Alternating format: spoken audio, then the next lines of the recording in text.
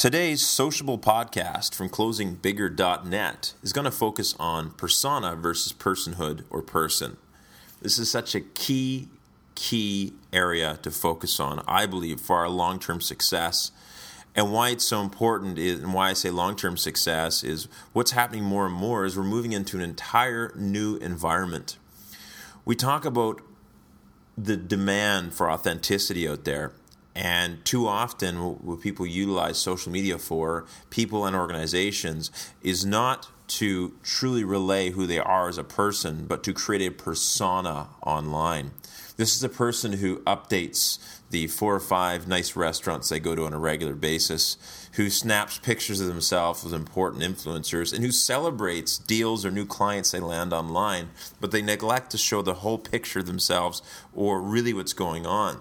The challenge with that is not unlike the Wizard of Oz. Eventually someone discovers who the person is behind that great big control panel. And that either is a fantastic, enchanting, stealing a term from Guy Kawasaki, enchanting experience for the person, or it is a complete letdown. I think on the social web, one of the first persona versus person scenarios that I experienced was going to a tweet up, which is a get-together of people who knew each other on Twitter in real life for the first time. And at that tweet up, who rolled through the door were a whole bunch of people I didn't recognize. Now, a lot of them I did recognize, but many I didn't. Why? Well, a whole bunch of them had photos of themselves really posted on their Twitter profiles that were at least 5 years old, 10 years old at times, and in many cases very well photoshopped to give a very different appearance. And so this is a good example, a good analogy of the persona versus person. Online, we present a certain face, a certain image, a certain attitude, a certain values, and yet we can't really back it up offline. And what happens is, for me, it's a branding whiplash is for the individual, is that I completely do a double take, and at this point I start to wonder if anything you say is for real. And so I think any of us and all of us, if we're not careful, can be guilty of building that persona, of espousing things and yet not being able to back them up. And so I think, I look back in my life, and I think a good portion of my 20s was focused on building the persona. It was, what did I need to do to position myself to appear a certain way, to emanate and have a certain, face value of success in order to be accepted.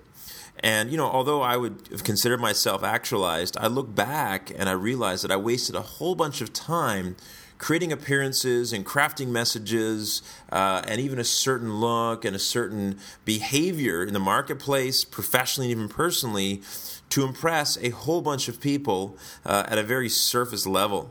Yet just by scratching the surface, a very different picture of both myself and even those I'm networking with really was different. Now, what's in common is none of these relationships established through persona, in my experience, last very long. And, another way to say persona is to look at traditional marketing. Traditional marketing and traditional branding is really persona. It's creating an image of who we are, about our values, about what our organization represents, our quality of products.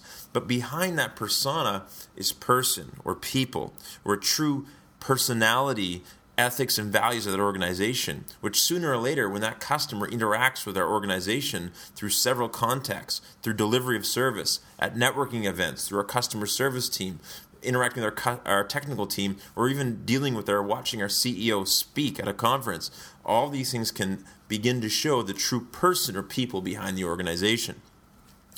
So it's my feeling today is if we want to be truly effective in our marketing and our sales and our branding, we have to stop focusing on building the persona and truly focus on building that person. If you want to appear a certain way, if you want to have a certain image, if you want to come across a certain impression, and you want to do that to develop long-term strong relationships, focus on building the person or the people first.